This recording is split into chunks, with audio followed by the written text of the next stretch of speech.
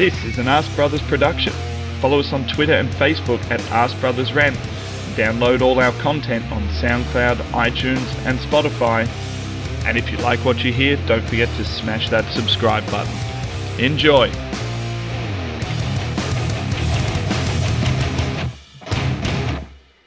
All right. Are we live? I think we're live anyway. Listen, I'm not going to be around the bush. I'm not going to be around the bush. All right? Let's start with a disclaimer, people. All right, let's start with a disclaimer.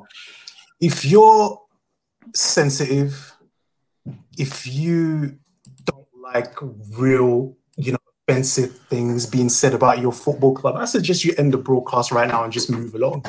Because it's not going to be pretty. This is the first episode of Ask Bros Extreme. We come on and we vent a little bit. We release some of that energy and we're real about the opinions that we have about the topics that we're going to speak about. So, Max, what's going on? Not much, mate. Back to work. So that's an upside. 7 months for the bar closed. So opened up yesterday. So I look a bit puffy and full of shit. So it's good. It's good. I'm back. It would be nice if there was some less dumb fuckery in the world of Twitter from what I'm reading at the moment. But that's what we're here to talk about. We're here to talk about, I guess, the dumb fuckery. And, when we were planning this show of what we were going to do, Ask Bros Extreme for the guys who are listening. This isn't meant to be a show about being moderate and having moderate opinions. So this is a show about coming on and venting.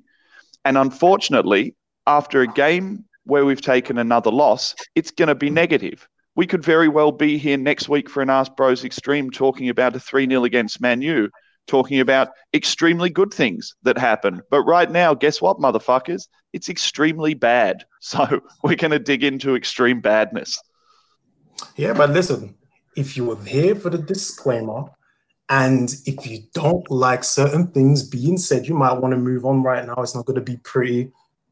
Ryan, what's going on, bro? How you doing, man? Good. Same old. Just got back from the doctor. Found out I just have a knee sprain. What? Did they find out that you were gay? Was that what you went for? I thought you were going to say something about sprained vagina, which I went to the doctor for that last week, but no. Hold on. How did you sprain your knee, bro? What did you do? Playing a little footy. Extreme wanking.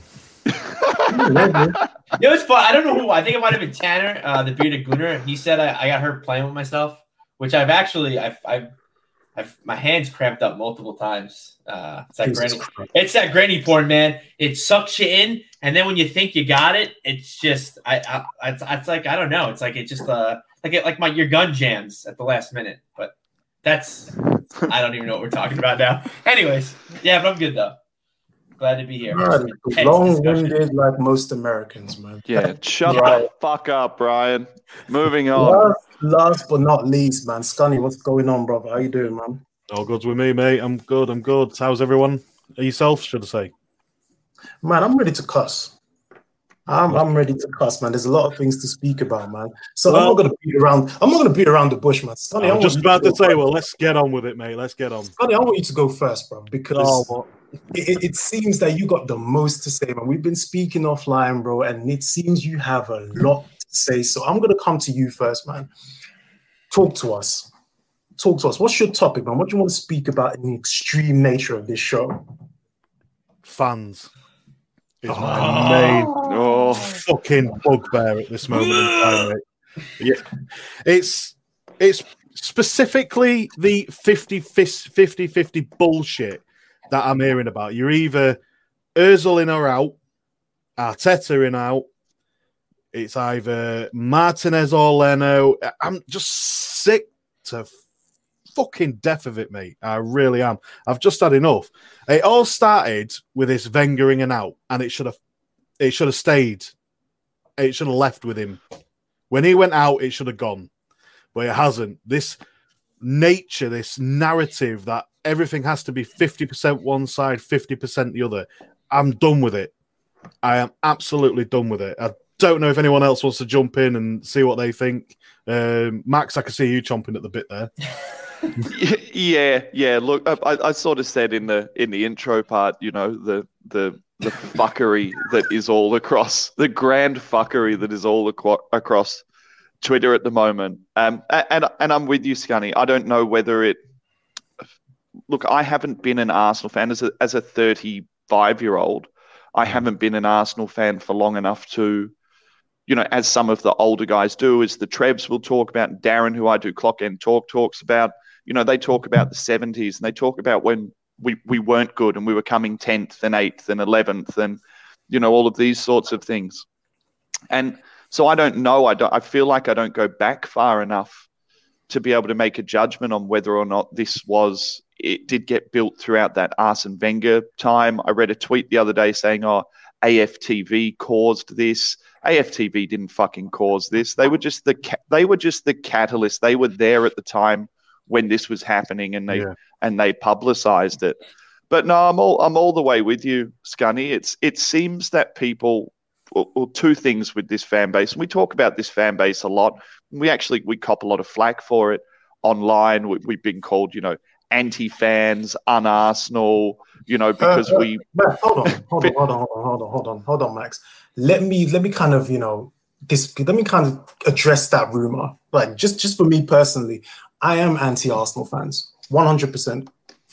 100%. I am anti-Arsenal fans because everything is there's nothing more divisive, destructive, idiotic than the Arsenal fan base. It could be anything from, if you have a difference of opinion about, a certain manager, player, it's always a competition. It's always, there's always something that can cause the Arsenal fan base to disperse and to fight each other. Yeah, I said when the Wenger and Wenger out was happening, like Scunny mentioned, when that was happening, I said this fan base will forever be split. But now it's pathetic. It's not just split on one thing like it used to be, Manny. It used to be either Wenger in, Wenger out. Now it comes across as like everything in detail. Yeah. Absolutely. Lacazette is an argument. Xhaka is an argument. Leno is an argument. Arteta is an argument. Hold on, Max. Let's be clear here.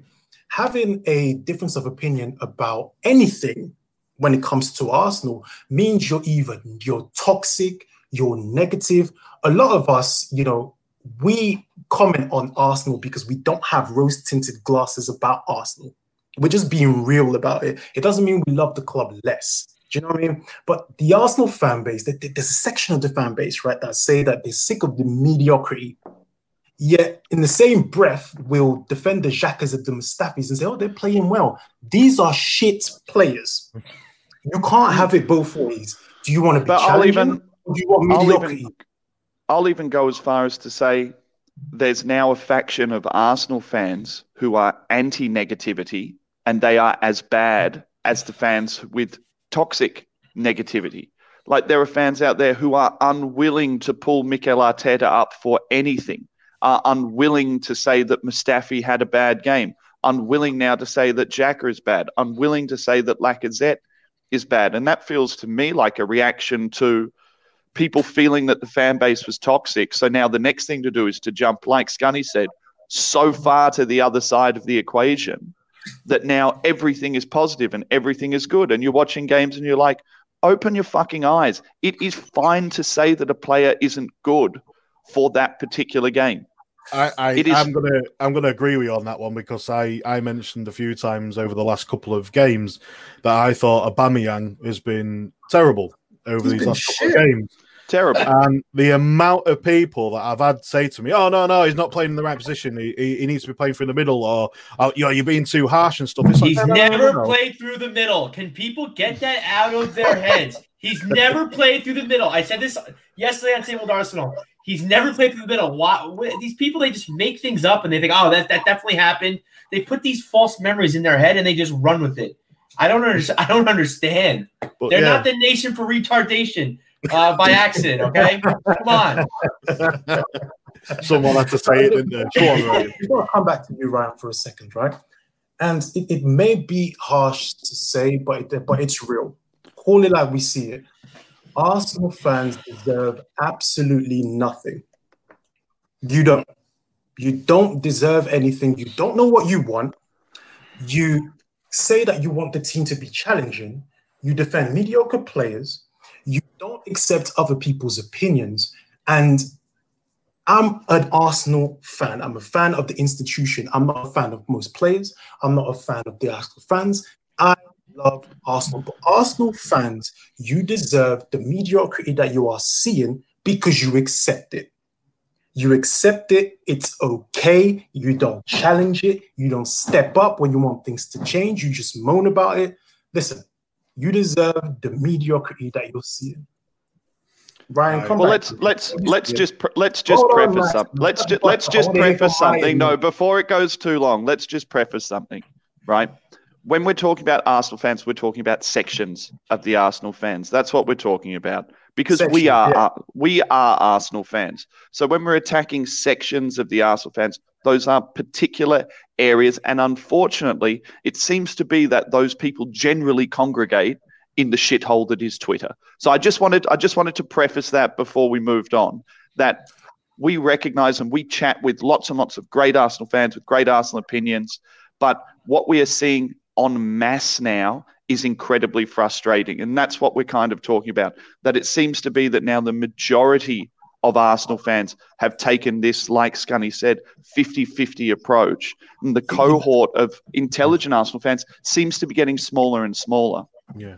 And that's the issue I'm taking. Sorry, Manny, I'm going to say that's the issue that I'm taking, especially with this whole Martinez-Leno thing. I think that's just pushed me too far now. Yeah. At the end of the day, the way I see it is Martinez wanted to leave. He wanted to get first-team football. He's gone. Let him go. Stop comparing Leno with Martinez. There's no fucking need for it. He's gone. Let him go. Get over it. Fucking get over it. And fans act like we just signed him. We've had Martinez for 10 years. He's been loaned out 6 different times. You would think in those 10 years, the 6 different times he's gone out on loan to clubs significantly worse than us. You'd think they would know. And to double down on that, we've had goalkeeping issues for quite some time. We signed Petr Cech at the last minute, a Chelsea reject. So it's still signed Chelsea rejects, mate. Yeah, well, I wouldn't go that. This is where it may differ a little. I wouldn't go that far if that's to call Willian a Chelsea reject. But I mean, the way he's been playing, he's definitely he's skipping and hopping to his loo down that way. So who knows?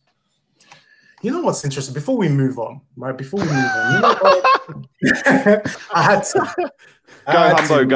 Humbo, for those on the listen, Humbo Gumballs just put up a comment saying, Arsenal twatter is a cunt's banquet. Don't dine there. I love you, Humbo. Humbo for president.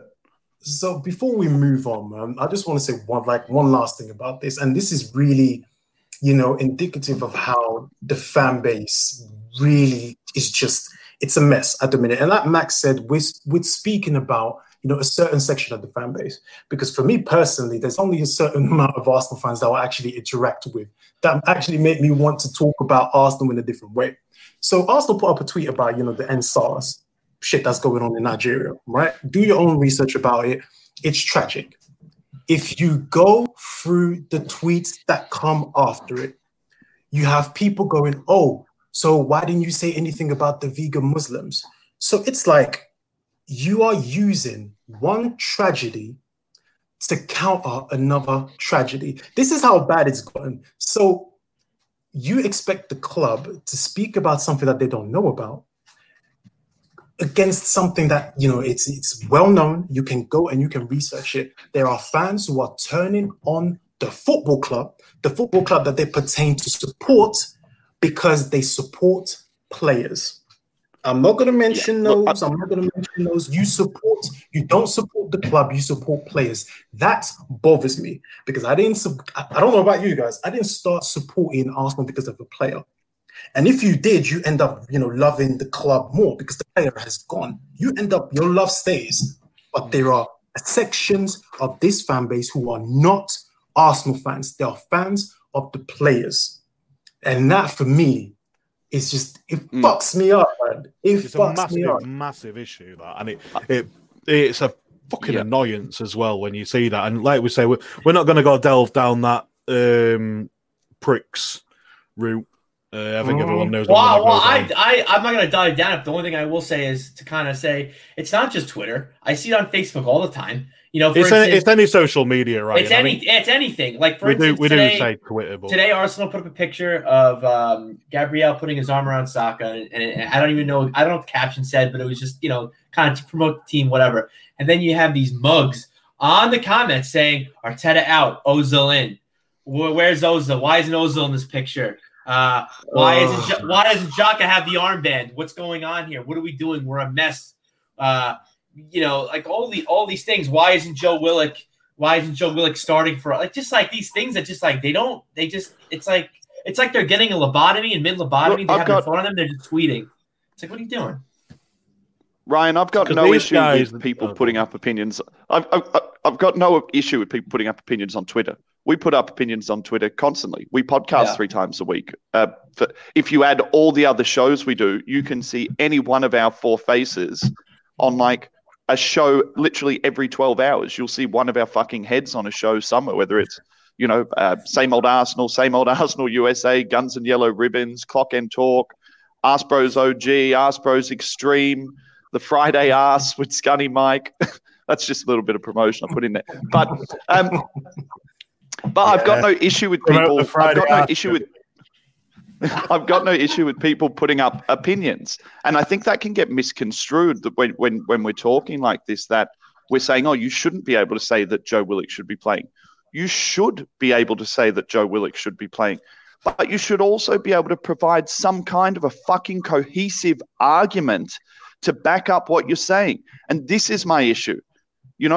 All these people saying Ozil has to start. Stan the Man's been putting up tweets like follow Stan the Man. He's a diamond, and he tweets like 45,000 times a day, right? But he's been putting up Ozil stat tweets to everyone who talks about Ozil in, and they start quoting numbers that don't exist. Stan put up the other day. He put up one like. Someone was like, oh, he's never been given a chance under Arteta. And it's like, this is his 10 games under.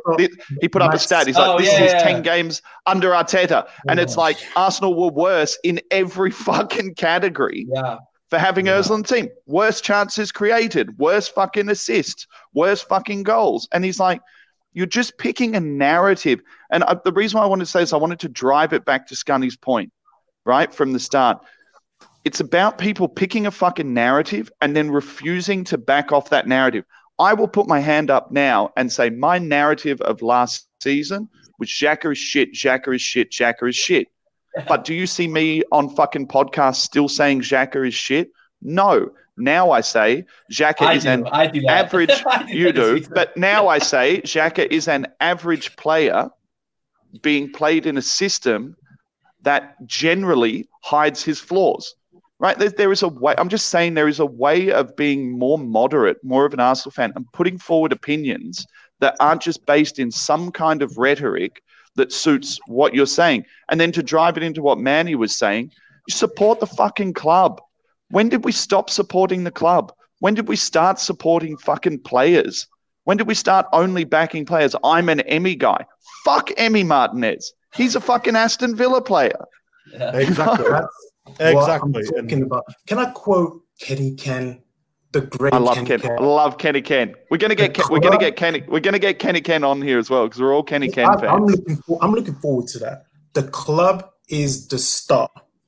Yeah. It's as simple as that. The club is the start, and we're gonna touch on legends in a second. But if you claim to be an Arsenal fan, and you are happy that the club is being made a fool of, you are happy that, that the team is losing games just so you can go, I told you so, that you want Leno to make mistakes just because you want to say, I told you so. That is the kind of fan that irks me. Those are the kind of fans that we need to get rid of because these are not Arsenal fans. Like I said, I am an Arsenal fan, just like everybody on this panel here. We are Arsenal fans. Players come and go. Managers come and go. The institution remains. And I just wish there were more people who actually come to Arsenal to support Arsenal, not come here and just talk. It's vindictive, it's toxic, it's horrible. We're not saying don't have an opinion. Back up your opinion. Be real about it. People will call you toxic for this, Manny. We're called toxic. Of course they would. Of course they would. But you guys know me. If you haven't heard me before, welcome. I call it how I see it. There are people out there who want us to lose games just so they can go, we should have had Ozil in the side. They forget the last 7 years. Actually, the last 2 years, where he's done absolutely nothing. It's a myth. There are people out there who want Arsenal to fail, who say they're Arsenal fans, but they want Arsenal to fail just so they can say, I told you so. It's crazy to me. So we're going to move on, man. I'm going to move on to Scott. Actually, before I move on, Scunny, do you have more? I've got one more thing to say, mate. I'll make it quick. That's to the fucking UK TV companies who are charging £15 per game. Go fuck yourselves. Apparently the numbers were incredibly low. So actually, Kenny Ken, I think, put up the figure. I saw him put up something on Twitter, and he was like, "Surprise, surprise!" You know, lowest rating game. And I commented on it. I was like, I wonder if we can get the ratings for illegal streaming up, because they would have been through the fucking roof. Yeah. I'm not surprised. Well, you two colonial motherfuckers, well, get it, will you? So it's you get it free anyway. You know, you two cunts out in the colonies. Like, you know what's tragic about this whole thing, right? Is that there are people who pay for Sky Sports, they pay for BT Sport, and now you're being told that you've got to pay 15 quid to watch a football match. I'm gonna tell you this: I'm not paying 15 quid for nothing. I'm not paying 15 quid to watch football. You are out of your mind. It's a money-making scheme again to get any little bit of cash out of the fans. It's criminal. Do you know where I would understand it or I would accept it? I would accept it if Arsenal, if the clubs were charging that money for something greater, right? So let's take the approach of the clubs don't have fans, they're trying to generate money. We still demand that they go and buy players and their revenues are down, all these things down. Let's take away the fact that, you know, we're owned by millionaires and billionaires, because there are sub clubs, smaller clubs who aren't owned by millionaires and billionaires. So the thing I don't understand is why you're paying £15 for, you know, a selected game. Why wouldn't clubs sit there and say, okay, it's £15, but we're going to provide you with a package. You're going to get the game. You're going to get some major access before the game. Like, we're going to stream like live press conferences before the game. We're going to do interviews with players. Like, apparently in the US, like, you sign up to the Dallas Cowboys channel and you literally practically get like fucking security footage from inside the dressing room. You can click onto the cameras inside the dressing room and watch it. So if £15 was the number that they needed to get to for whatever reason, then why not put something together that was more access or more in depth? You think about, Manny, if you were paying for a fight, like let's say we're paying for fucking McGregor Khabib or something like that. We're paying for McGregor Khabib, but we're paying for the 4 hours, 5 hours of fucking entertainment that leads in. Well. You're paying for the whole lot. You're paying for, like, they create content and videos to hype you up, and they spend money hyping you up into the fight, and the backstage passes and you know, the training sessions, watching them doing pad work, stuff like that. Why not put together a fucking £15 package direct for the club? And wouldn't that make more sense to smaller clubs? Because most people just want to sign on to their club. So why not, if you're going to pay £15 and you want to keep your club alive, I want that £15 going straight to my club, into their pocket, for them to fucking spend on players. Well, this brings me to my point that I made on one of the Friday R shows a couple before. We was mentioning stuff like this about the £15 pay-per-view. There's apps out there now, there's streaming services. Why can't the club do their own streaming service? Like, similar to what you've just said, you could charge £5 to £10 a month if you wanted. It's completely up to you. But you provide a service that, like you said, you get the backstage this, you do that, you do, you get everything with it for the day. You get the whole experience for the game. You get a good tour around, the dressing rooms or something like that. You get something for your money for every game. I can guarantee you now, for between £5 and £10, you will have, especially in Premier League clubs, you'll have over 1 million subscribers to that app. Easy. I'd subscribe, and I've got full access in Australia for $12 a month, and I'd still subscribe to another $12 a month. Well, this is it. You would do it. You know what's tragic about it, boys? You know what the tragic thing here is? It's another money-making scheme that is driving my narrative that football is just soulless. They're taking away the joys of football. It started with whipping off your shirt and jumping into the crowd, and then players celebrating with fans. Then you've got VAR. You've got this new handball thing. You've got fans being butt in terms of ticketing, and it's tragic. Football is becoming, driven by money. It's not. What's going on with you? Fucking cat hair flying around my head, and it went up my nose. It's still there. Sorry. No, my point is football is just a soulless entity that's just driven by money. It's not about entertainment. It's not about the fans. It's not about any of that. It's about who can make the most money. Backhanders and the joys of football are slowly being eroded, man. Manny, this could be a social commentary of life in the world at the moment, though. So that's seeping in through everywhere. That there's a loss of identity, there's a loss of idea of tribe, there's a loss of idea of togetherness. I often look at like the difference between podcasts from, and this is not a stab at season ticket holders, right? But the differences between podcasts of season ticket holders and not, and people who don't have access to games, whether it be through financial reasons or whether it be through distance reasons, how far you live away.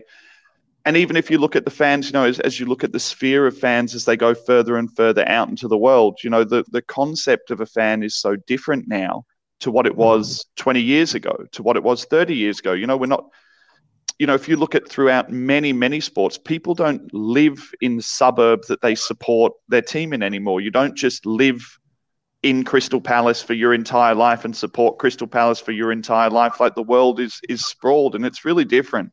And I think that there's definitely, if you roll this into the next possibility, this European Super League and things like that are being touted, that is the final step in removing football as we know it, and the tribalism as we know it, and the feeling of togetherness as we know it. That's just going to essentially abort everything that we know football to be, and turn it into, I hate to say it, that American model.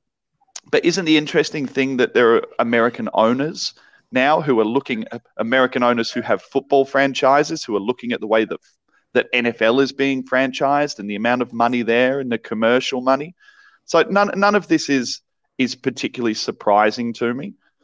But I will say that it is very worrying that something that we've grown up with for, all of us 30 odd years, it seems that, I don't know whether like getting fans out of the stadium was the catalyst that they needed to make these changes and make it, so globalized. Manny's gone.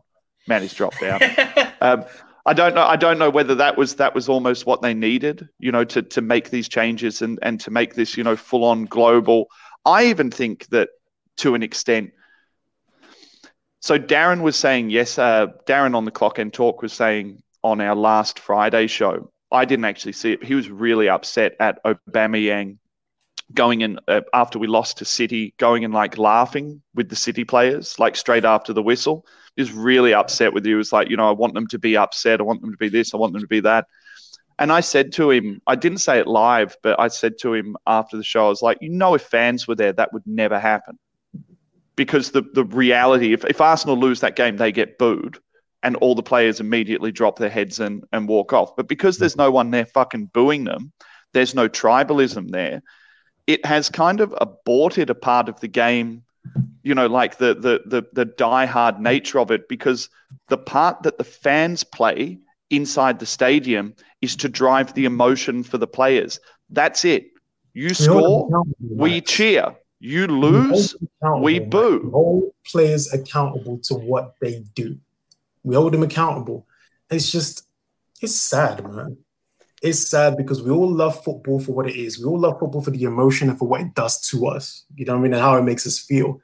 And slowly but surely, that pure emotion, that anger, that happiness, whatever emotion you feel when you're watching the game, slowly but surely, it's disappearing. It really is. Now, Max, you're gonna shut up because you've been talking for ages, bro. I came off this thing because it's because you fucking went off, so I felt the need to fill the space with my voice. Mm-hmm. Yeah, you can shut the fuck up now. Yeah, there's two other people in this room that could have filled that space, but you can't shut this guy up, can you? Give him a mic and he's off, man. But Ryan, I'm gonna come to you next, bro. All right. So what's your time? What do you want to talk about, man? What's been pissing you off lately, bro? Apart from Trump. Oh God! Oh, Biden. Let's not even go. Let's not even go. No, that's a can of worms I did not want to open. So something that's really been bothering me is it's more on the field stuff. So everyone's been talking about how we're going to a back three because we don't, because of the players. We can't do a back four. It's not in our arsenal. But then you see our forward, you see our attacking line, and every game we play with a false nine. Who plays false nine for us? Does Eddie do it? No. We know. Listen, we have plenty of samples that say Lacazette surely doesn't do it. We tried Willian at it. Could have been probably the worst out of all of them. So I wonder, Arteta kind of adapted this back three just to suit us defensively. Why hasn't Arteta tried to adapt a new formation for us offensively to support our team? Because we have, a Golden Boot winner. Because they're not good enough.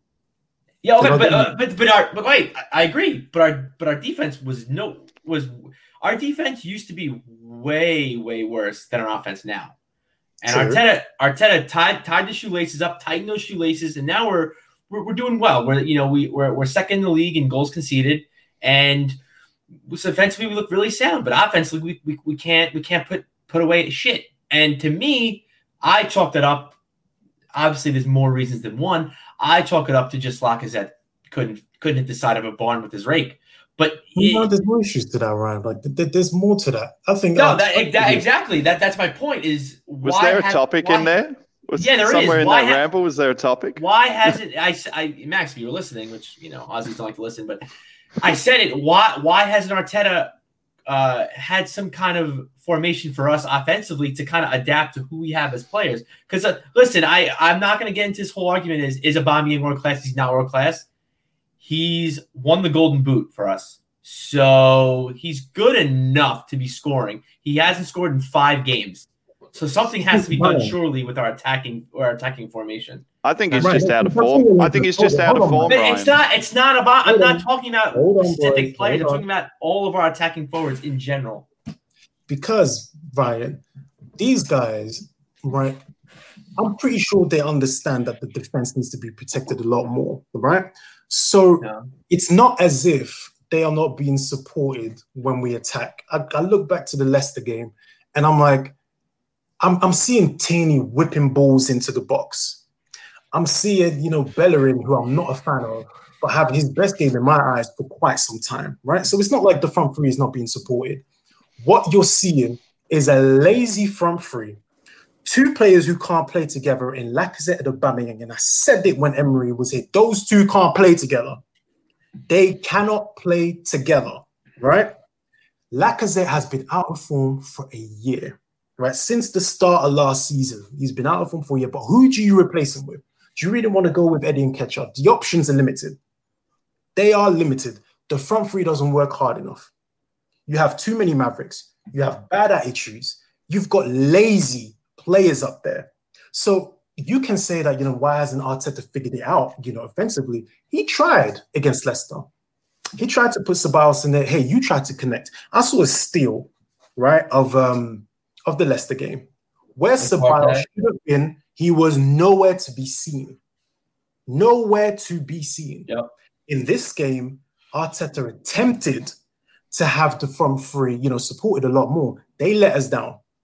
All three of them. They let us down. And they've been letting us down all season. So defensively, sure, we're looking cool. But it's not like they're not being supported offensively, mate. They are.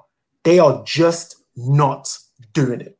It's just that simple, man. That's just my take on it. Anyway, jump in, boys. But then why would you have Lacazette play a false nine? That's the only thing because Arteta loves playing with a false nine. We do not play well with the false nine. We need to get scrapped. What was Lacazette playing as a false nine? You're thinking of Willian. No. Can I support Ryan here for a second? I think what he's talking about is he's talking about the areas with which Lacazette is taking up. So there's two. When we play Eddie or we play Lacazette, we get two very different approaches.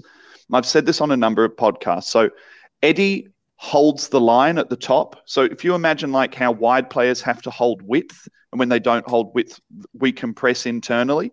What Eddie does when he's on the pitch is he stays right on the line of the two centre backs, which means he tries to hold that pace. The problem is when Eddie plays, because he doesn't come back into midfield and we don't have midfielders who progress and break into the middle, often we get really disconnected when Eddie's there, and then it means that our wingers have to come in centrally.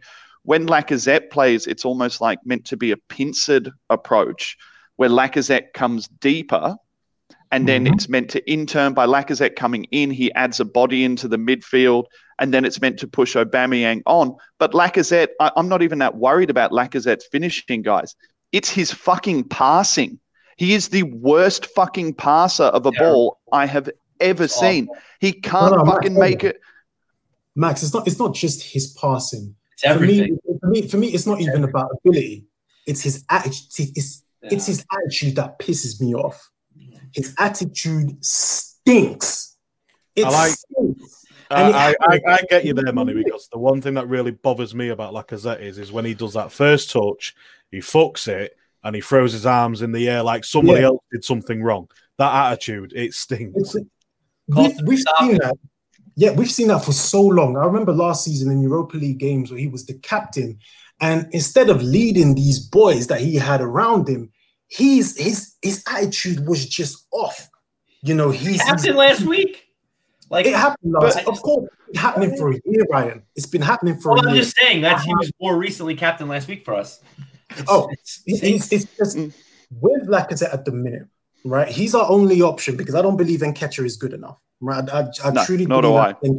I don't think he's physically good enough, Manny. That's his issue. He's not there. Lacazette right now is the only option that we have, down the middle. And when he is on, like he was in that Emery season, right? When he is on, you can see what he brings. You know what I mean? You can see what he brings. He's tetchy, he's aggressive, and he's a good finisher. Let's be real about that. But for the last year, he has had this attitude around him. He has had this chip on his shoulder that he can't let go of. And he has been poor for more than a year. So Arteta doesn't have any options, though. Who do you bring on? Do you really want to play Nketiah against United? Well, this is it. You see, you've only got Nketiah and that young lad. Is it Balogun or Balogun? I can't remember his. Yeah. They're the only two options, and one's a young kid who's never played first team football, and the other one is a young kid who gets minimal first team football. So you've got no other choice but to play Lacazette. We're in a shit situation with these players. That's got to be before we move on, right? Before we move on, we've got a clown in the comment section, right? Look at this clown right here. Look at him. Look at him. How you doing, Fergus? Anyway, listen, it's a great point, that Ryan brings up. But the cards that Arteta has been dealt has been so tragic, has been borderline. Oh, Steve. He loves them kids. loves the kids. Steve does. Defend the kids. You got to look at the cards that Arteta has been dealt. You have to try to find a solution for fundamentally flawed players who failed under so many different managers that it's tough. And we forget that Arteta's a novice. He's a novice at this, and he's making mistakes. Right now, I hope that there's somebody back there who goes, listen, we need to change this shit. It's not working. Let's find the solutions. Look at the team, find the solutions. Some of them are there. Some people will say Smith Rowe. That kid's always injured. Some people will say Willian in the 10. Don't like Willian. The Ceballos role that he was doing against Leicester. Why is AMN not getting a chance? Why is he not in the team? What is going on there? Listen, Arteta has solutions. It's up to him to find it. It's just that simple. And if he doesn't find it, we hold him accountable for it. It's just that simple. True. It's that simple. Max, you're up. So my topic was the concept of Arteta in or Arteta out is heavily flawed because he's a new manager and we're meant to be looking at his performances game in, game in, game. So I am not, people say, oh, you are Arteta in or you are Arteta out. I'm neither. I'm analytical about the performances and I analyze the coach's performance. Now, the way that Toby and I didn't do an Ask Bros OG this week because I was reopening the bar, but had we have done an Ask Bros OG, we would have dug into the question of whether or not Arteta, in an effort to make us structurally sound and defensively sound, has now overstructured us to a point that we are unable to express ourselves because our players are so worried about breaking that structure. And you can see across the games that we played that that's apparent because there seems to be this inability for us to be able to go up through the gears. So instead of being an old Arsenal team that we've seen before, where we would come out and we would get on the accelerator and we would get done early and get done on the break and lose against Brightons and you know, even if you want to go back further, you know, Boltons and Blackburns and teams like that we had issues with by being excessively aggressive and getting smashed on the break. Arteta's his role has essentially been to come in and change the notion or change the attitude of the club towards, instead of being an Arsene Wenger, go out and express yourself, attack first. You know, that thing people like to say, we've got all these attacking assets. You know, I'd rather win 3-2 or 5-4, you know, and concede 4 and score 5. You know, when Arteta came in, the club was in fucking shambles, littered with bad players, littered with absolute fucking dross. 7 out of 10s at their best, 8 out of 10s on their red panty day players. Xhaka's a 7 out of 10 on his red panty day. Fucking Mustafi's a 7 out of 10 on his red panty day. You know, there are so few players in that team who, I would say, other than Saka, who consistently, and I mean consistently, 7 out of 10 is their poor game. 7 out of 10 is their game where they're not on. You're like, oh, they weren't really on today. That's Saka for me. He's had a couple of 7 out of 10s in the last couple of games where he hasn't achieved. Yeah, KT as well. But, you know, the point that I'm trying to get at, or the topic that I'm trying to talk about, is, I guess, the concept of in being forced through the poor work that had been done before him to give him the squad that he's been left with, in being forced to change that team structurally to be hard to beat, is the handbrake on now so heavily that he's got to tear up that structure to be able to appease the fans who want us to go out and score lots of goals? Or are we still in this state of rebuild where we were a team that finished 8th last season? If he plays like this for the whole season, I guarantee you will finish 6th, 5th, which is an improvement. And then in 2 years or in 3 years, we're going to start moving up through the gears. But questions have to be made of Arteta. You can't just sit there and support him. 100%. 100%. You know, my first questions of Arteta was, what is with your subs? And this was when we were playing against Olympiacos, and he played like, you know, the same players for a 3rd game in a row, and his subs were all over the place. You can support Arteta like I do, you know what I mean? And I'm going to get to, you know, how I feel about Arteta when I make my point, but you are allowed to question him. And it's a valid point that Max is making. It's like, okay, you want us to be defensively sound. Totally get it, because defensively we've been a shambles for more than 10 years. 10 years, longer. I'll throw 2006 in there, and I'll leave the Champions League, defense out of it. Right? I'll leave them out of it. But we've been a shambles defensively, like shambolic, right? So if he's trying to make us defensively sound, at some points, last season, we were playing decent attacking football under Arteta. Decent. At the moment, what he has is a front three of players that all of them are out of form. None of them are performing. There are players who clearly don't know, who can't play in the system. I look at Ceballos, trying to be the connector, trying to play wide on the right. It really bothered me. So at the minute, he's overcomplicating things and he's not finding the solutions. He's not looking within his team and going, okay, how can I change this? He's not doing it. And we need to start asking questions. He's not doing it. Find the solutions, because some of them are there. You are the manager. You're not the coach. You're the manager.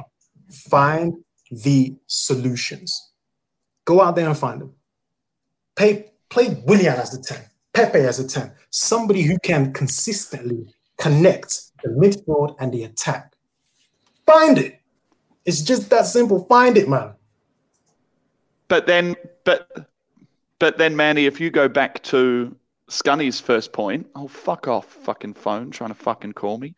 If you go back to Scunny's point at the start, if Arteta all of a sudden now throws complete caution to the wind, right, and went out against Man U and played Aubameyang up front with Pepe on the right and fucking Saka on the left, and played a midfield three of Willian out of the 10 with Partey and Xhaka behind him, played Mustafi and Luiz and Ainsley Maitland-Niles and Kieran Tierney, and we got fucking battered, right? Would the entire fan base be out there saying, where was the defensive structure? Max, but when you're an Arsenal manager, you're damned if you do and damned if you don't, right? Let's just be clear about that. But Arteta's not going to do that. We're away from home to quote unquote one of our rivals, right? So if we set up a certain way, most fans will understand it. I would understand it. Hell, if you were watching, the City game, I understood what Arteta was trying to do. It was the same thing that Leicester did to us. We take our chances and nobody's complaining about anything, right? So you want to go to places like United and be structured. My problem is when you are at home, when you are playing a Leicester side who clearly had a game plan. We spoke about it in the WhatsApp group. We were like, we can see what's going to happen here. Arteta didn't react when he saw that the team was, floundering. The subs he made didn't have the impact. Let's not even talk about Mustafi. Let's just leave that one out of it. But he is not finding the solutions for the front three. He's not doing it. If he's going to throw caution to the and he needs to be criticised for that. 100%. He needs to be criticised for that. Listen, if he's going to find the solutions, find it. If you're going to play a back four, play it at home, right? Play it at home when you've got I go back to what Ryan said here, Manny. I think that you're really going to struggle to have a cohesive front three when you cannot find an anchor point for that front three to play off. Like I'm looking at it more and more now, and I'm staring down the barrel of Arsenal fans everywhere, still trying to talk about the midfield, which we know lacks a little bit of creativity. Shut the fuck about Ozil. We already mentioned that. Still looking at the defense where we've improved. Kieran Tierney is an improvement. Bellerin had one of his better games. Luiz even looks to be in some ways improved in a back four of late than what he looked last time. Gabriel has been a fantastic fucking signing. Like what a fucking signing. He looks like one of the best centre-backs in the Prem. And I know he's only been there for a couple of games. But Manny, just let me say this.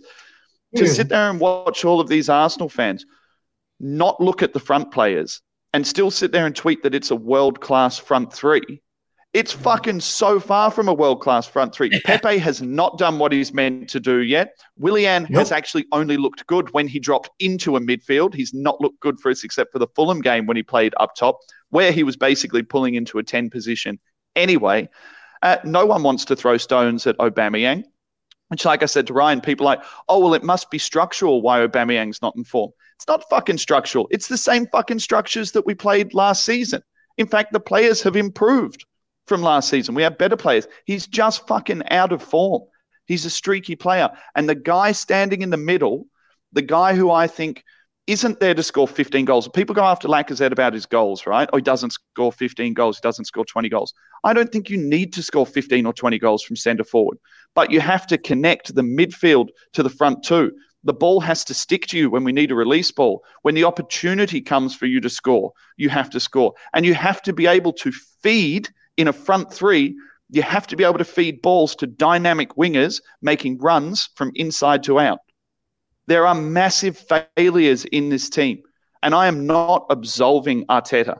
I don't want to stand here and be one of these people who's like, Arteta in, give him time, do this. He has to find a solution for it. But one of the issues in all of these games, the loss against Liverpool, Arsenal had opportunities to score. Not executed, not ruthless enough. Whoa, phone dropped. Against Man City. It was always going to happen. Against Man City, opportunities to score. Didn't happen. Against Leicester, 11 chances in the first half. 11. 0 fucking executed. There are so many layers to what is happening at this football club that aren't just what I call like the low-hanging fruit that Arsenal fans have got so comfortable going after.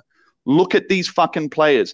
£52 million on Lacazette, not doing it. An upgrade on Aubameyang's contract, not doing it. Fucking £70 million on fucking Pepe, not doing it. 250 grand a week on Willian, not doing it. And yet the only guys we look to and get excited about is an 18-year-old and a fucking 19, 20-year-old in Saka and fucking Martinelli. Or how old's Martinelli? Whatever. But we're looking to them to come back and make the difference. Like, we're looking to these kids to make a fucking difference, but apparently we have a world-class front three. Guess what, Arsenal fans? We fucking don't. There's so many things that you said there. Let me go back to Gabriel, right? Gabriel has been, he's slotted in seamlessly, right? He's our best defender at the minute, Gabriel. Sorry, laughing at Max's picture. Dickhead. Like, Gabriel is our best defender at the minute. And it's so crazy to me that there are Arsenal fans who will want to criticize Gabriel for the goal that we conceded because they are saying that Mustafi is out of form. Oh, mate, yeah. It's just, do you see what we're dealing with here, right? When it comes to being an Arsenal fan right now is a chore because there's so much stupidity going on.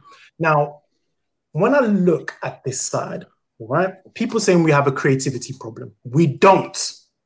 We don't have a creativity problem. What we have is a front three that are not finishing their dinner. If Saka scores against City, we have a completely different conversation. Lacazette scores against Liverpool, we have a different conversation. Chances are being created. When you're not clinical, when you don't finish your dinner, this is what happens. Like, I believe there's solutions in this team. I believe there are solutions, and I believe Arteta needs to start being bold and take some serious action here. Be bold and take some serious action. There's some players that need to be dropped. And there's some players that need to understand that, listen, you've come for big money. You're not doing it. I need more from you. I want to see Arteta be more demanding of his players. He has to be. He just has to be, man. That was a good fucking point, too.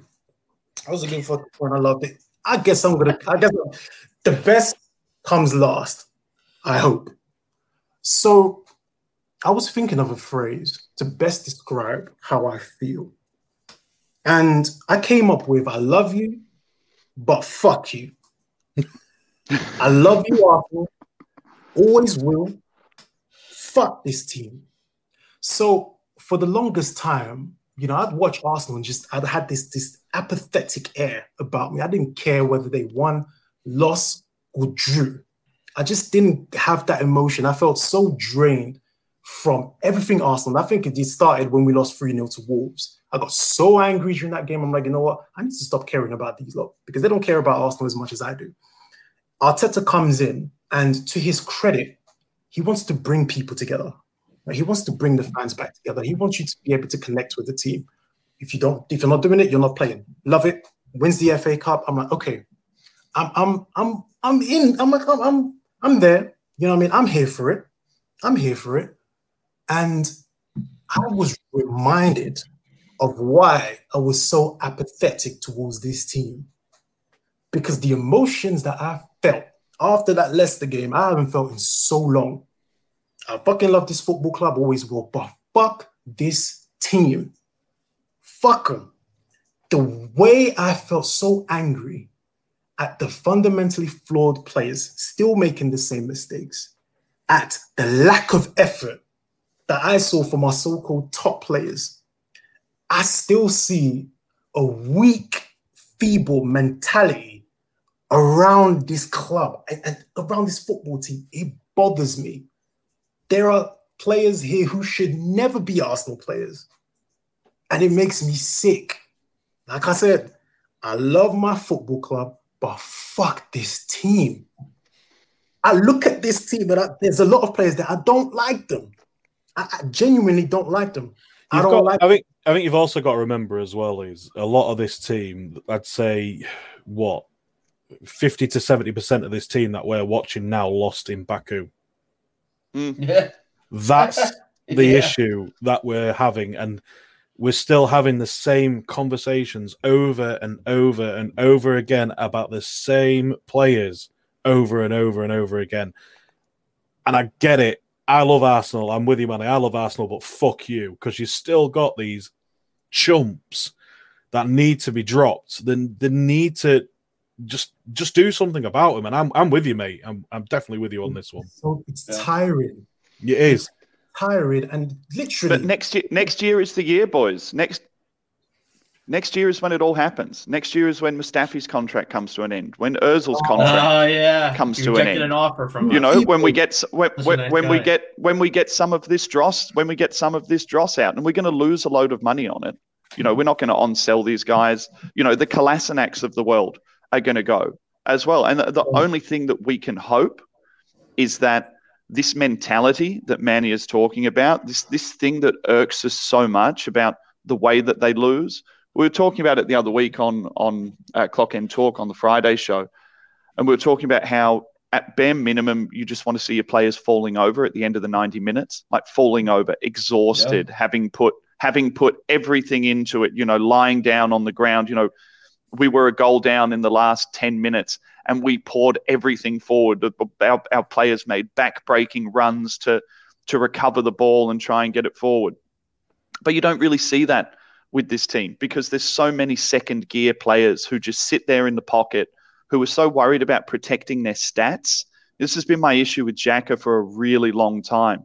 I would almost prefer Xhaka was still shit and trying to do things that were difficult and not pulling them off than doing what he's doing now, which is stats padding and sitting there and saying, okay, well, I'm going to play X amount of passes and X amount of balls and X amount of sideways balls. I think Dan said in the comments, he's like, Xhaka is Albanian for backwards and sideways and never playing penetrative balls. I think one of the things that we struggle so much with as Arsenal fans, Manny, and that we've struggled with for years, and it's where your frustration is born, is that we almost can't find a solution as to whether it's managers because the players haven't been there.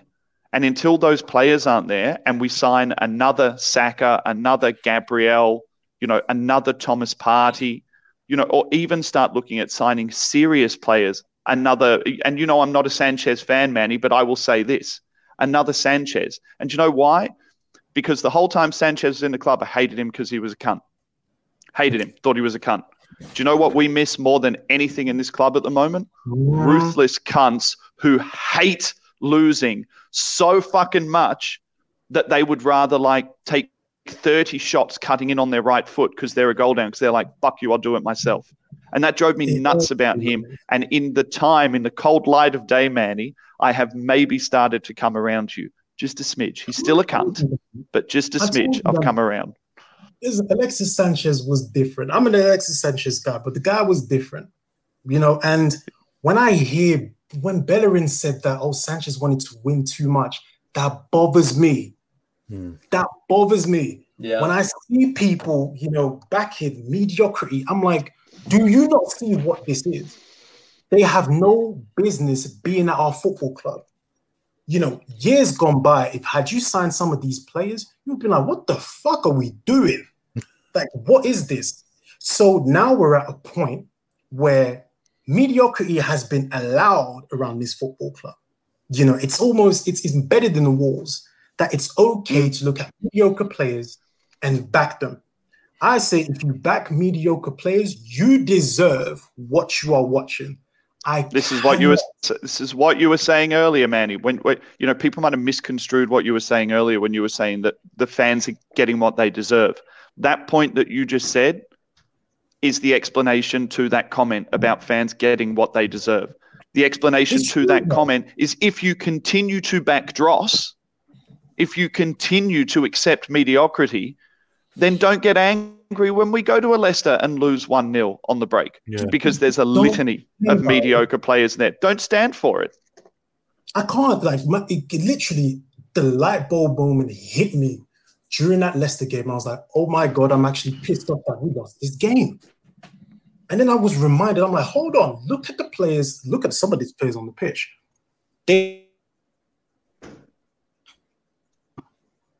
Wait, can you guys hear me? Yeah. You just stroked out for a moment. Right. I'm saying after the Leicester game, I sat there and I was angry. Then I was reminded, look at some of these players that are here. You have no business being at my football club. I cannot sit here and accept, Xhaka is playing well under Arteta. Xhaka has shown you who he is. If somebody has shown you who they are, believe them. Mustafi showed you who he is. Kolasinac showed, Lacazette, all of these people showed you who they are. You chose not to believe them. I do.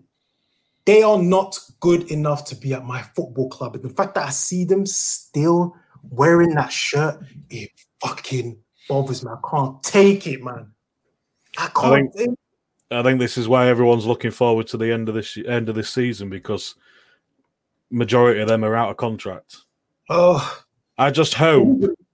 The one thing I'm really hoping for, Manny, is that the club don't panic. Yeah. And just let them go. Don't panic. Just let them go. What happened the last time the club panicked? We still have a 355,000 player rotting. Not even in any Europa League, Premier League squads. So yeah, please don't panic. You know what? I'm glad we haven't covered Ozil, because the conversation is so stupid that it's not even worth. It's not even worth having a conversation about. People talking about putting Ozil back in the team. It's not even worth having a conversation about. And that's why we haven't talked about it. Because you can't. He's not on the spot. You can't do it. Do you know what my end number was, Ryan, for followers lost when I posted up that fuck off Ozil thing? 87. 87 people who followed me no longer follow me, Max, because I posted up something anti-Ozil. That tells you everything you need to know about that. I think to me, that's my biggest thing too. It's like, yes, you want the end of the season because of the end of the contracts for all these players. I'm excited because it's the end of the season. It's the end of the contract of all these so-called fans. Because once Ozil leaves, these fans are going right with him. And who are they going to jump on next? Who's going to be their boy next? Because they obviously need a boy. No one cares. My thing is this, and we said it at the top of this show. If you are an Arsenal fan, you love Arsenal, period. If you followed Arsenal because of the football player and didn't stay because you loved the club, you have no business being here. My thing is this, right, with touch on Ozil briefly. He won't be in the squad. Keep crying about it. Keep crying about it. Keep bringing it up. He is not going to be in the squad. That is just that simple. But my thing is, as an Arsenal fan, as a passionate Arsenal fan, I cannot sit here, look at some of these players and be happy with what they've done. Great, you won an FA Cup. Congratulations. But you have no business being here. You don't. And until they leave, until I don't have to sit here and see Kolasinac warming up, watching Mustafi trying to pass the ball, Xhaka just, falling asleep like he usually does. You can only mask flawed players for so long before they show you yet again who they are. And some people will tell you, yeah, but they improved. Want to defend them? Sorry. not good enough. Oh, hold on. Look at this comment. That Mustafi was offered a contract. What does that tell you? What does that tell you about what's going on at this football club? It makes me want to put a gun to my head and blow my fucking brains out. That's what it's telling me. You know what I'm talking about? But we're supposed to sit here and be happy and not criticize the club. But yet you're telling me that you offered Mustafi a contract? For what? What are you offering? I would hope that Mustafi was offered a contract so he could be sold. That would be what I would have hoped. That he's not going to go on a boss man. Let him go. You know, sometimes in a relationship, you've just got to let it go. Just go. Yeah, exactly. You know, that's a great. It's a great comment from Purple Harmony. Yeah, there are players who were never at the level to play for Arsenal. They're going to be remembered as Arsenal players, but they probably never should have played higher than, an Everton. They probably never should have played higher than a mid-table club. Not that we aren't a mid-table club, because we are a fucking mid-table club. You know, we were last year. That really gets me about Mustafi. He was let go by Everton. What that tells you everything you need to know there. But Scunny, there are people out there who will tell you that they are good enough because they've had a few good games. They will tell you that, he should be in the starting lineup because he had 3 good games. I'm not as forgiving. I'll tell you that right now. No, I'm not.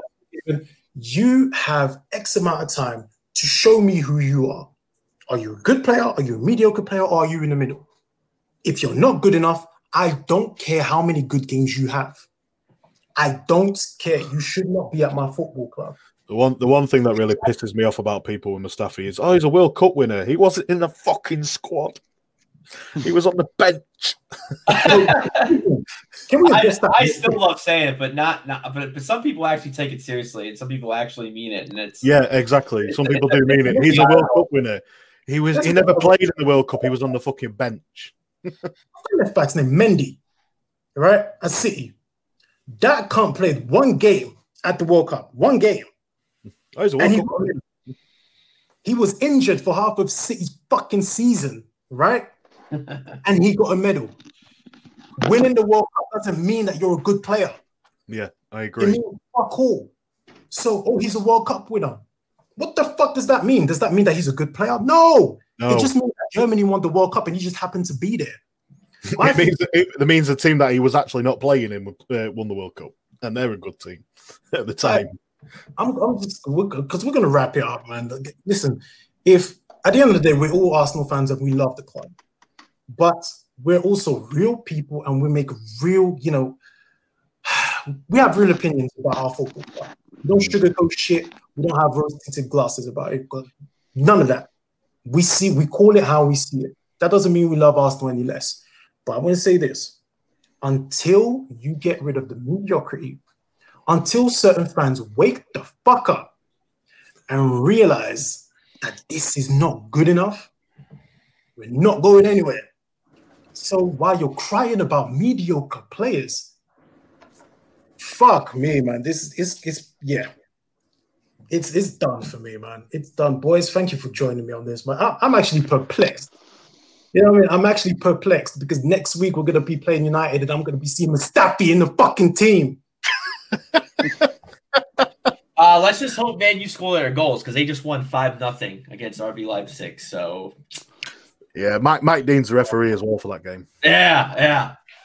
Like, do you know what I mean? How can I be happy? How can I be fully happy about where we're going as a team and under Arteta when I'm still seeing Kolasinac in the side? And Ozil's still a bad smell. These are players that should never have been in my football club. And until we start addressing that shit, we're not going anywhere. We're not. So listen, boys, wonderful to be here, man. Good to chat with you guys. But I hope this was therapeutic for you lot. Right? And now we get to see you every Wednesday now, Manny. That's the best thing that comes out of this. The Ask Bros Extreme is going to come at you every week. So it's good. It's good. What will be a really interesting Ask Bros Extreme is, when we win 3-0 at Man U and, everyone's good. Lacazette scores a hat trick and we come back next week and we're like, yep. You know what? I want that to happen. Like as they go out and score a hat-trick So against do I. United. Prove us wrong. Yeah, prove us wrong. Me wrong. Can somebody in this team that I don't like, the Mustafis, the Xhakas, all of these people, prove me wrong? Then fuck off. Right? Because in your attempt, I'm not going to believe anything. Go out and have a 10 out of 10. Yeah, go out and have a 10 out of 10. Then do one. And get old. Go out and play well enough that someone wants to fucking buy you, please. Anyway, guys, man, it's been a pleasure. It's been therapy. It's been real. You guys take it easy. And I guess we'll see you next week. Have a good one, man. You'll see me on Friday. Toby, you're a cunt.